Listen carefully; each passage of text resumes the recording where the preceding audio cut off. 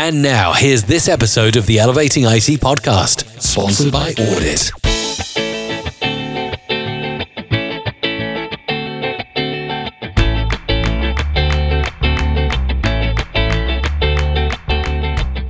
Welcome to the show today, everybody.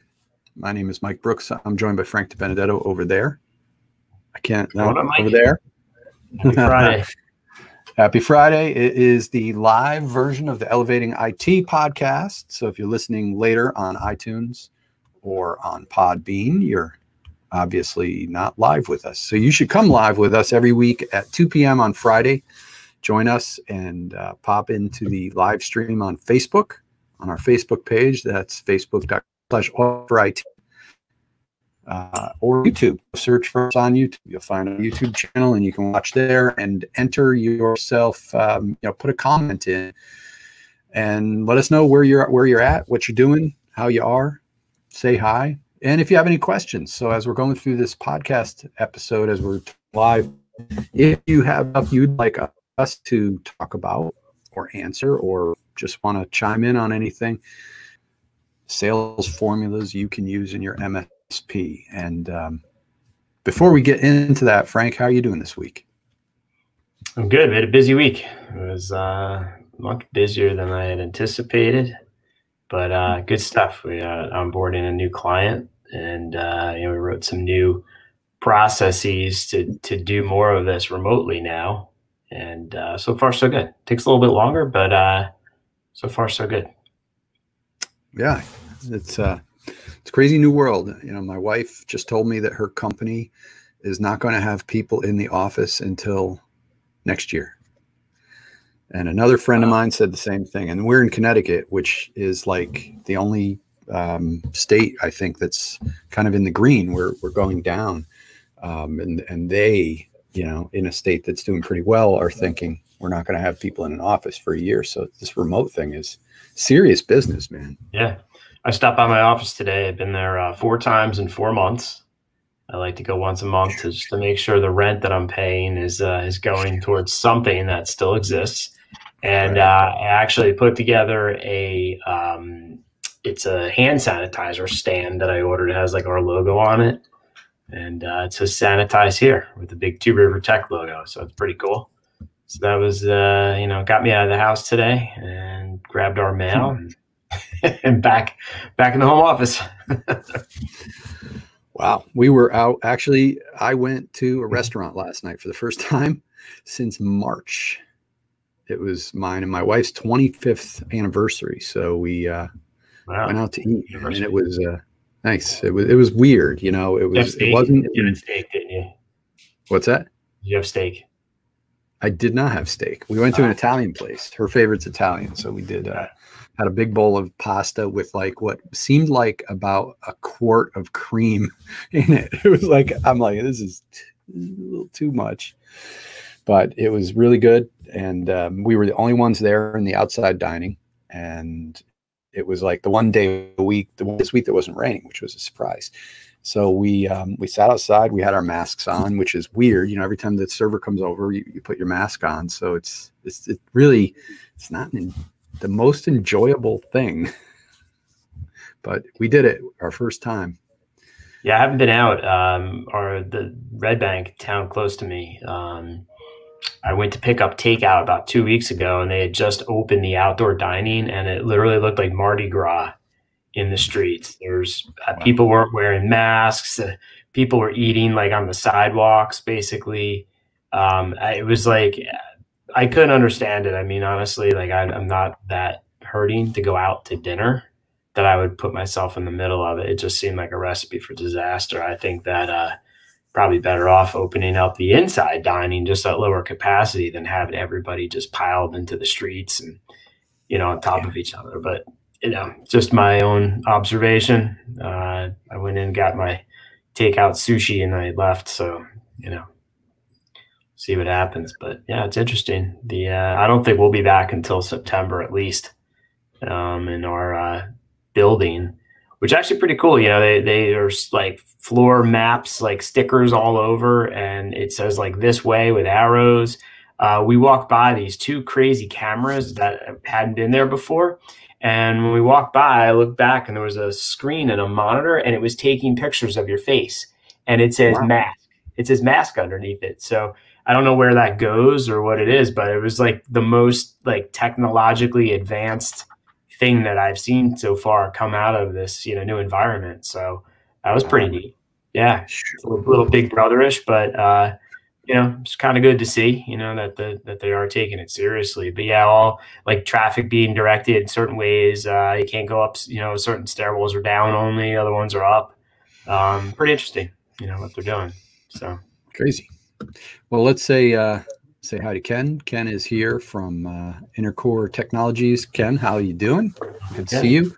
If you are here watching on Facebook or YouTube, wherever you're watching, just put a comment in there. Let us know what's going on.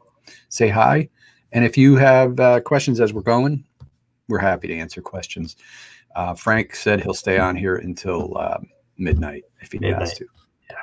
So anyway, in all seriousness, I want to talk about, we're talking about this week, something that I think is one of the most effective sales formulas that you can use in your MSP. And I want to talk first about where I first heard about this is in a copywriting course, actually, or from a it's a copywriting strategy or mechanism. And I first learned about it from Dan Kennedy in this book, which is a great book called The Ultimate Sales Letter. Now, it's not, and I want to kind of preface this. I think that's the right use of the word.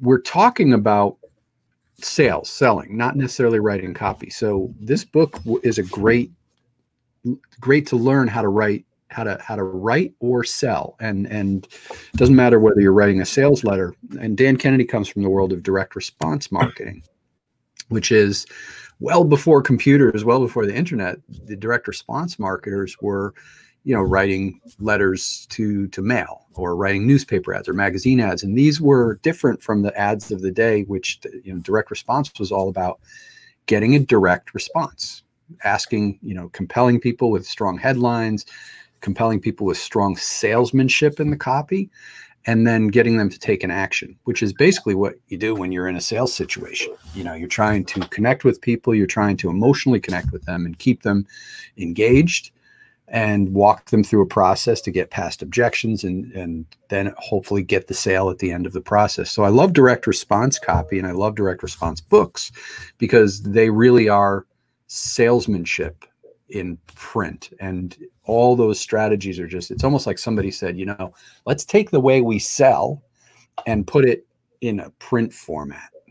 So don't think of it as, well, I don't want to learn copywriting, because this is amazing stuff to have, good salesmanship. And the strategy is something called problem agitation solution, or problem agitate solve. It is a formula in the book, The Ultimate Sales Letter, right? I've got it pigeon, rabbit-eared, right? Rabbit-eared, problem agitate solution.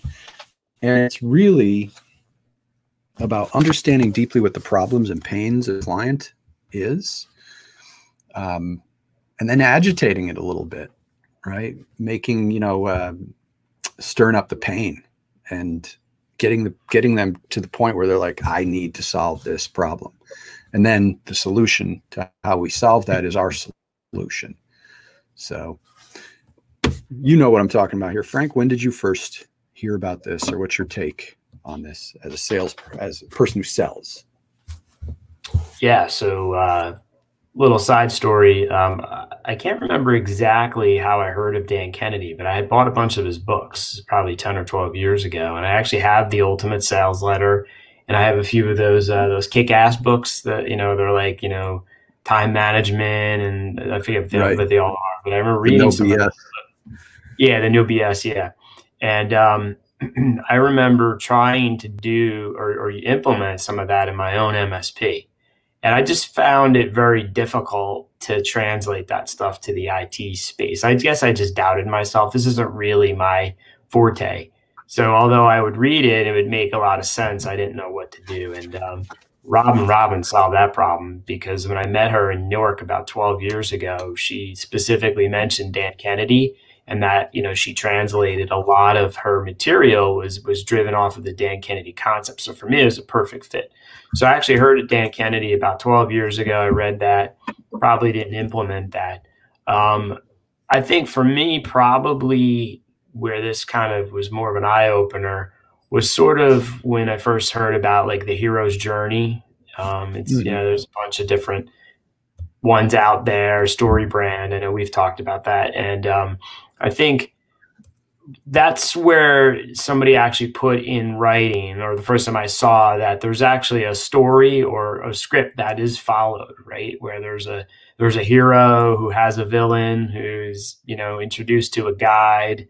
And so this sort of follows that same sales mentality of, you've got to identify that villain or that problem for them. And then you've got to go deep and agitate it, because you really have to figure out not just the superficial issues, but like what's really bugging them. Like, why does that bother them? And I can tell you, like, I did this when we were redoing our website, and we had some verticals on there. One of them is legal, and everybody thinks that like all of your attorney clients are home biting their nails, worried about ransomware or spyware and stuff like that, or losing data to backups. And to be honest with you, what I found was that's not what's really bothering them. What's bothering them is the attorneys just never have enough time to get the work done, right? So it's efficiencies and things like that. But what you got to do is dig deeper into it, right? So to your point is you got to find what their problem is, and you only find out by listening, right? And too often we project onto them what their problem should be, and they might politely nod, and you're missing the mark. Basically what we were doing, once we really drilled into it, was we would listen to what they would tell us, and then we'd put that on the website. And then we would agitate that pain like even deeper. We'd remind them, did you lose your last case because you couldn't get things done, or weren't able to get home and spend time with the kids nights and weekends? And that's like what you're talking about, really agitating the pain. Then if you have a solution that has all this tech stuff that leads to, hey, you'll have more time, you'll be more efficient. Now you have their attention, right? And it's hard to do, I think, because again, it requires you to abandon what you know and what you think they care about, and actually listen to them and let them tell you. And for me, a lot of times with my fact finding, I'm talking a lot right now, but in my fact finding, I'll ask a question and I'll just stay quiet, and they usually just spew out all the things that are important. You might think, this is just mumbo jumbo because they're not talking tech, and I'm going to cut them off and redirect them. But I take a lot of notes. And many times they're basically saying to me, Frank, here's what I will buy from you if you present this back to me.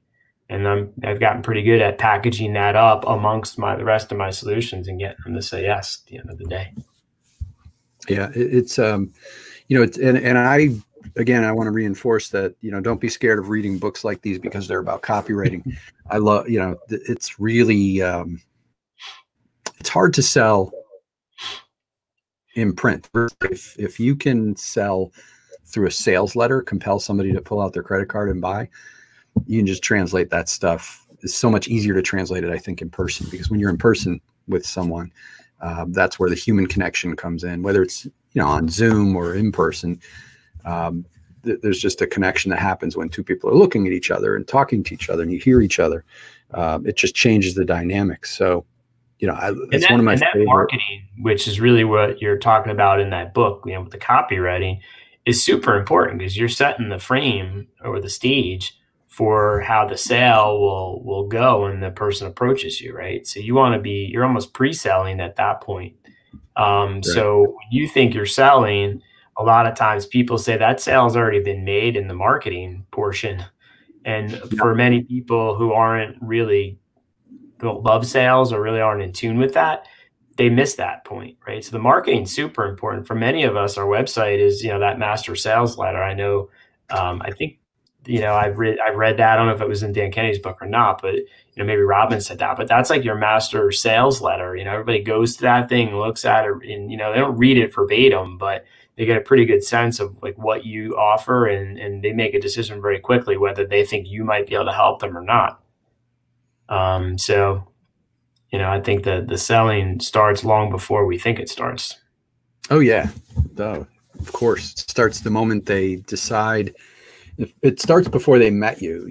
It starts when they decide they need to start investigating something, because people just don't, well, some people do. Some people decide we need to change our IT provider. Let's go look for an IT provider. But a lot of people will say, I wonder how we can make sure our IT provider is doing a good job. Like, he said, our IT provider said this. Do we really need this? What do? They go to Google and they start looking for information on it. They start reading articles. Then they maybe come back to their IT provider and said, hey, I read something that says this. Or they go, my IT provider's not doing what he's contradicting this thing that I read. I trust this source, so maybe let me dig deeper. And if you're not blogging, if you're not creating content, you don't have an opportunity to kind of be an answer to those questions, right? So your blog is an extension of a part of your marketing strategy, a podcast, shows like this, where you're talking about things that you do, so that when somebody does go out and Google, you're going to show up. And now there's good copy elements in what you do, where you're talking about the problems, you understand the pains, you're doing those things that you should do in good writing, and you're leading people down a path. They end up calling you. They end up sitting with you, and how you talk to them. And so from start to finish, from even before start, really, really important. But the first time I used Dan Kennedy's stuff was actually before I got into copywriting.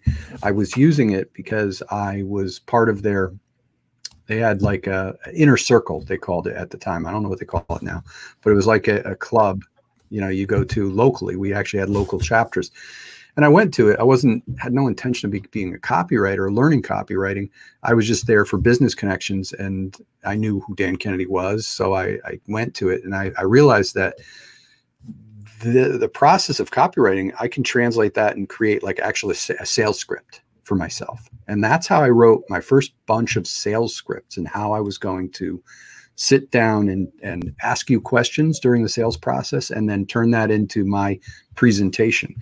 So I think learning this stuff, like reading that book, The Ultimate Sales Letter, first of all, it's like one of my favorite books on copywriting, because I think it's the easiest to learn.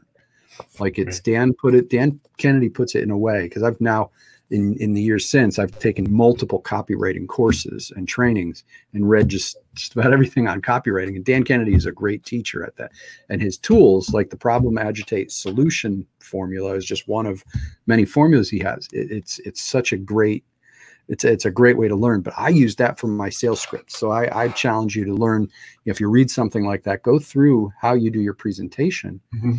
And write out how, because that's what I do with when I'm going out to sell, I'm writing out sales scripts and then practicing them, practice and internalize them. I think too, one of the areas that's probably the weakest out of those three, if there's one to mess up, it's usually the agitate, because a lot of salespeople are, they know they're usually a solution looking for the problem, right? So you find someone who has a problem, and then you jump right to your solution. And the agitate was an area that I used to miss. I didn't go deep enough to really dig into the pain and really get them thinking. And I think the emotion, we know people buy based on emotion, right? So I think that it's important to not glaze over that problem and miss that agitate part, because if you go too quickly, your solution doesn't really resonate with them, right? You really gotta dig in.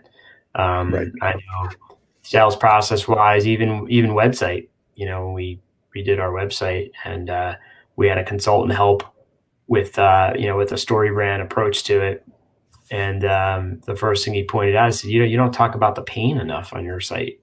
You catch them with a headline, piques their interest, and then you want them to take an action, but you don't agitate the problem, or you don't remind them, what failure might look like for them, like the ransomware or losing data or, whatever. So I think that out of the three is probably the one that most people are the weakest in. It's probably the easiest to dig into, because if you keep baiting that hook for that prospect, they'll keep talking, right? And you can keep them talking, and they will keep figuring out more and more pain.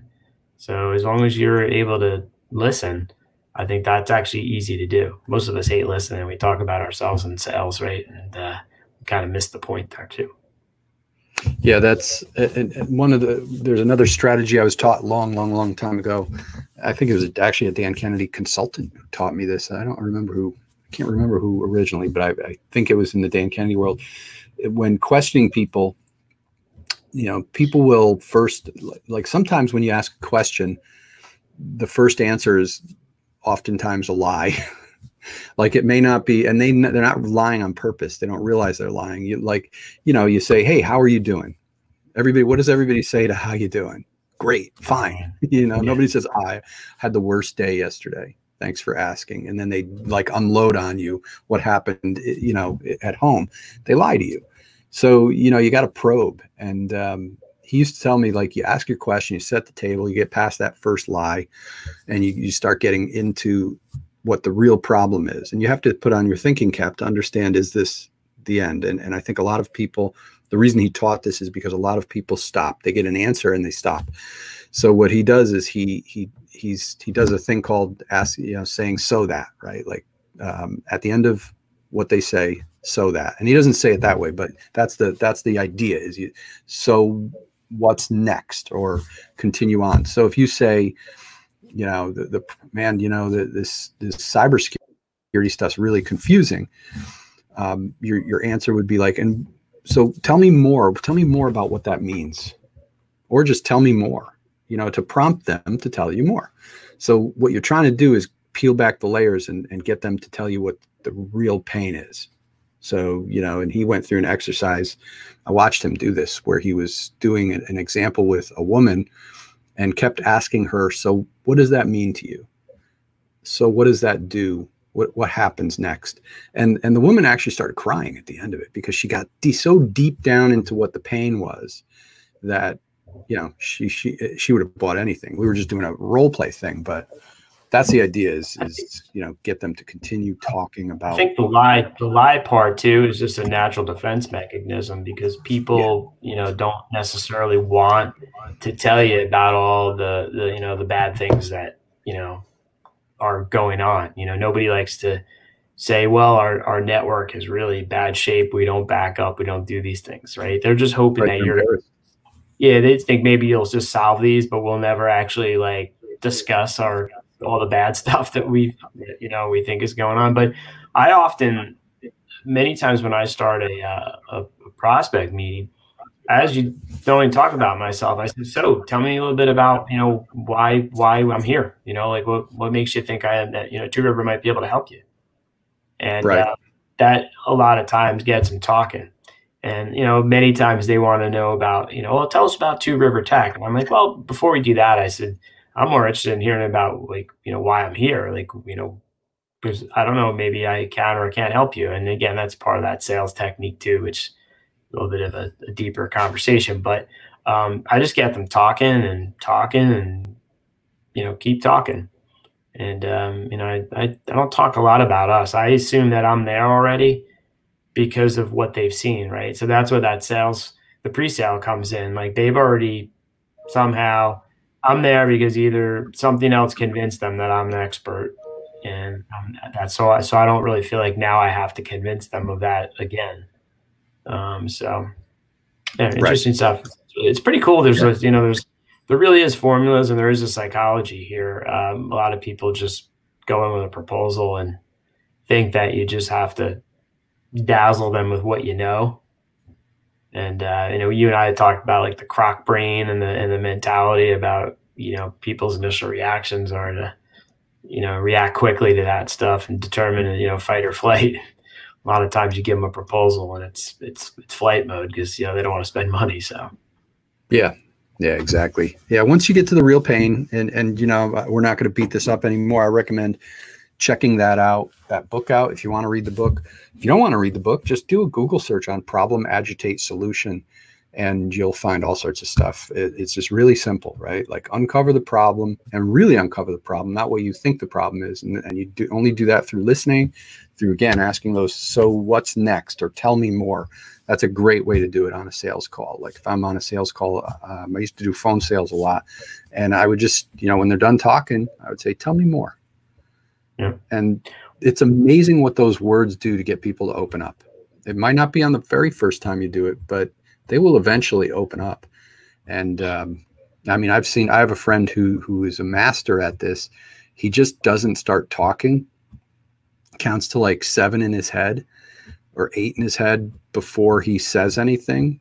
Because what normally happens is if you don't talk right away, the people will continue talking, and it's really, it works, and it'll help you uncover that problem, and then agitate it. Once you've got that problem, man, show them what, here's what life could look like if we don't fix this. I mean, this could be really bad. This could happen. This could happen. This could happen. What if this happened too? That's, agitate, agitate, agitate. They're like, okay, what's the solution for all this? And that's where we come in. So let's say hi to JT here. JT is in Expedient Technology Solutions here. Thank you guys for coming today. We're getting just about a half hour, so we're getting ready to wrap up. So we'll be back next week, and with same time, same channel. And any parting words of wisdom, Frank, from the MSP headquarters of New Jersey? You just mentioned reading books, and it's something that I've always enjoyed. Is reading different books, and as we get busier, sometimes we don't read as many. And the last couple months, I've forced myself, to not just sit and watch Netflix the whole time, although I watch plenty of that. But I've read some good books, and I'm reading one right now. Maybe we'll talk about it as your recommendation. Maybe we'll talk about it in the upcoming weeks. But it's always fun to read books that validate things you're doing or explain why they work. Because sometimes we just do things that work and you don't even know why. And then I read and go, oh man, there's actually someone actually wrote down why this works. So it's pretty cool. So yeah, maybe do a little book club type stuff. Talk about that in the next few weeks. Yeah, it's crazy. And that's what I love about audit, and why I was attracted to audit when you first presented it to me. Is because it's a lot of the best sales books are, and one of our users actually said this, one of the people who use audit said this, he read a book that I recommended, and he goes, that book was audit in print. And it really is true. Like, I'm reading a book called How to Sell Your Way Through Life. It's a book by Napoleon Hill. It's 100 years old. Yeah. And it's the same sales principles that we talk about today. It's, when you peel this stuff back and you look at what works, it's the same damn sales principles. And I'll just leave you off. I'll give you a parting thing. I love this. He goes, sales presentation delivered by an able showman is a show all by itself and as interesting as a play. Moreover, it carries the prospective buyer through exactly the same mental process that a good play does. And what he's getting at here is that you can't just go out there and sell. You have to actually turn it into a show. You have to make it emotional. All of the reasons why audit works. Uh-oh, our connection went unstable. You froze on me. Now you're back. I don't know. All right. I could tell you it's like crazy in New Jersey right now. There's some trouble. Yeah, we got thunder, lightning, all sorts of crazy stuff. There's a storm coming, so we probably good time to end. That's our cue to wrap up. Exactly. Well, have a great week, everybody. Thanks for coming, and please let us know how we can help you guys. If you have questions, stuff you want us to cover in future episodes here, please let us know.